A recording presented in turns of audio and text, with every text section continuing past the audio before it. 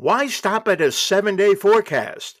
I'm meteorologist Don Paul. Welcome to the Don Paul podcast. And why is it that the National Weather Service, the three local TV stations here in the Buffalo television market, and me stick with 7 days? It's because verification scores for forecasting beyond 7 days really drop sometimes like a rock, especially if you're talking about precipitation. Now, there are long range products we can get from the supercomputers from the European Center for Medium Range Weather Forecasting. They put out the European model, and the US Center on the college campus at the University of Maryland has a global model that goes out further in time. But the reliability for precipitation, the development, passage, and timing for specific disturbances and low pressure systems beyond 7 days really slips. So we're sticking with 7 days with occasional meanderings into going beyond that time frame when there is a really strong signal. Even in the 7 day time frame, statistically, the further you go out in the 7 day forecast, the greater uncertainty should exist by day 7 compared to days 2 or 3. But there are some occasions where we have a really strong signal about days 6 and 7. A big pattern change is coming.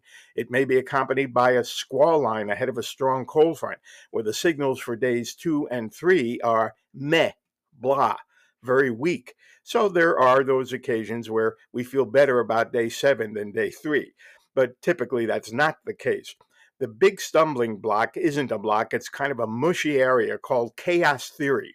The atmosphere is not made up of Lego blocks that snap neatly into place. It's fluids and gases, uneven heating, pools of warmer oceanic water, fast moving small disturbances that beyond day 7 are almost impossible to time or to also detect their intensity, what they might do to a given forecast area. So 7 days right now is the time frame in which there is much greater reliability than there was 20 years ago. In fact, when I was in college, the extended outlook only went out a couple of days beyond tomorrow. And that's because we didn't have, yeah, I'm that old. Yes, I am. We didn't have the computer models when I was still in college. And then they began to develop much more so in the 70s, and have since then we've gotten into high resolution models that only cover about 60 hours because they have so much data crunching that's necessary. They can't be used to go out the full 7 days. But we have global models, the European model, the American model, the Canadian model, the Japanese model, that go out further in time. But you won't hear forecasts of next Tuesday, let's say that would be for today, day 8, scattered showers in Orchard Park at 2 p.m. That kind of forecasting we know does not work well. And no one keeps a more rigorous verification score uh, regime than the National Weather Service. They really do check their forecasts, not just in the office, but also at their regional headquarters, constantly scanning for accuracy or pattern, with errors developing more frequently than the bosses think should be happening at this time. So, in general, we do better with temperatures further out in time, especially in those global models and ensembles of those models, in which, in the European model, the European Center, runs 51 versions of the European model, each with slightly different initial conditions, because we can never know the precise initial conditions of the atmosphere due to its mushy, mixed up nature. And then these ensembles develop a mean, an average for all 51 members of that ensemble. That can be used especially to predict a major pattern change coming a couple of weeks in advance, if it is a major pattern change. So someone like me may venture a good guesstimate that in about 10 to 12 days it will turn much colder. By the way, as I record this, that's not the case at this time. And I see still being offered by some private sector forecasting groups you can reach online or on your smartphone, 30 and 45-day forecasts day by day. In other words, going way beyond trends and actually putting out forecast information. And this is based on model output. The problem is, while those models are designed to put out that stuff, no one in operational meteorology who has a grasp of their science will use that model information because the verification scores show no skill in forecasting specifics in that time range. And there's one app that keeps showing up on my smartphone. It's a pretty good radar app, but it also offers, if you pay the money, a 14-day hour by hour forecast for your area, for your zip code, I think. 14 days hour by hour. That, ladies and gentlemen, is, in my opinion, junk science. And it's really worthless.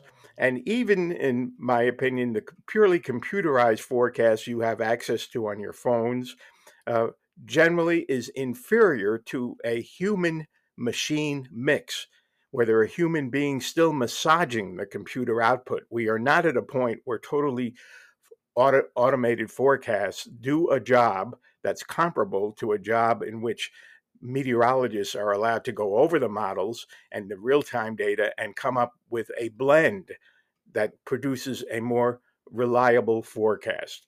So that's the general idea. And as far as this time of the year and white Christmas chances, I just wrote a column for the Buffalo News today on white Christmas chances in Western New York slipping but not disappearing, because we do have a fairly reliable pattern between now and getting close to Christmas Eve of an absence of true Arctic air dominating with a favorable wind flow, let's say, over Lake Erie to produce lake effect snow. But it's not out of the question further out in time, when we get closer to Christmas Eve, that a dip in the polar jet stream might deliver some polar air into the Great Lakes. The signs aren't there right now, but there are hints that it's still conceivable. And the disruptions in something you've all heard of, the polar vortex, which is what led to the deadly blizzard last December. Uh, those disruptions are predictable really no more than 2 weeks in advance. No one last October 2022 could have said there was going to be this horrible polar vortex disruption leading to a deadly blizzard late in December in Western New York, because it's simply not predictable that far out. So I'm going to stick with being scientifically conservative because that's what most of us do. I hope that if you had such a question, answers your question. And if you've enjoyed this episode and the blog in general, I hope you will share and I hope you will follow. And I will have another episode coming up very shortly.